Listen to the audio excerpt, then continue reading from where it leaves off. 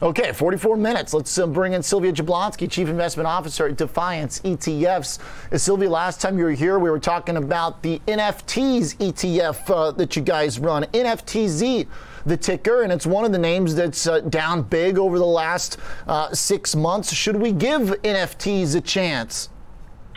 Hey, Oliver, great to talk with you today. Well, I think that NFTs are being put in the same bucket as the growth stocks and even some of the mega cap bank stocks and cryptocurrencies that have just been pulling back with this market volatility and some of the big risks that you've been talking about today with the Fed, inflation, and geopolitics and whatnot. But like those topics, technology and growth, I think that NFTs and crypto are kind of poised for a recovery here, and this has been a great pullback and a spot to get in on some of these types of plays because I do think that as you see the adoption of these things increase and the growth of the future and technology, things like Web 3.0 and the metaverse, NFTs are going to be a key part of that. They're essentially the social currency of the future. And I think people are just starting to learn about them too. So, if you sort of think about it that way and think about, all of the major fashion houses, sports brands, athletes that are getting into this business now, it's sort of just happening in front of our eyes. So it's where crypto was 10 years ago. And the bottoms are a good place to get in on opportunities. Hey, I met someone at a bar in New York this weekend who does consulting with artists to make NFTs, and then they split the profits. So there's one example, real life jobs. Sylvia, all the crypto stuff in the Super Bowl yesterday, how come people aren't coming out and buying a hand over fist? BTC's down, Coinbase is down, NFTZ is lower.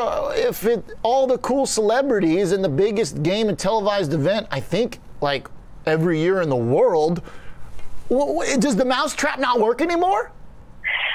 I think it works, but this has been a little bit too. I think it's one of those, if you can't stand the heat, stay out of the kitchen type of things.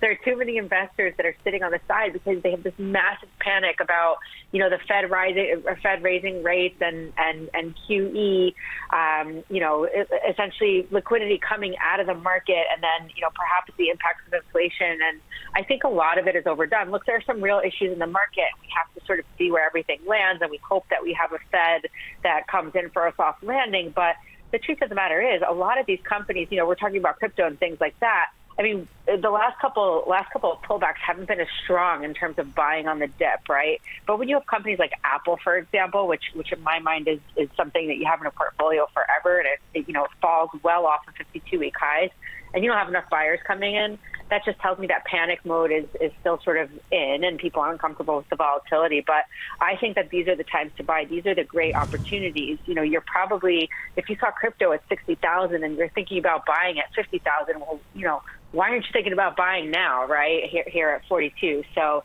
I think that these are opportunities, and particularly for investors that have some risk appetite and have, sort of youth on their side and can wait this out and really see some gains here. Well, this is the great debate in crypto, right, is buying a dip on Apple. The logic is that at a certain point, I know Apple won't go to zero or anything less than basically the math behind its dividend or its cash flow. But we don't know that about BTC yet, do we? I mean, if I buy to go up and it stops going up, then maybe I am right to steer clear if it doesn't do those dip buying bounces anymore. At what point do we render that verdict, do you think, Sylvia, especially in a rising rate environment where it's really never existed before, other than 2018 for a couple months?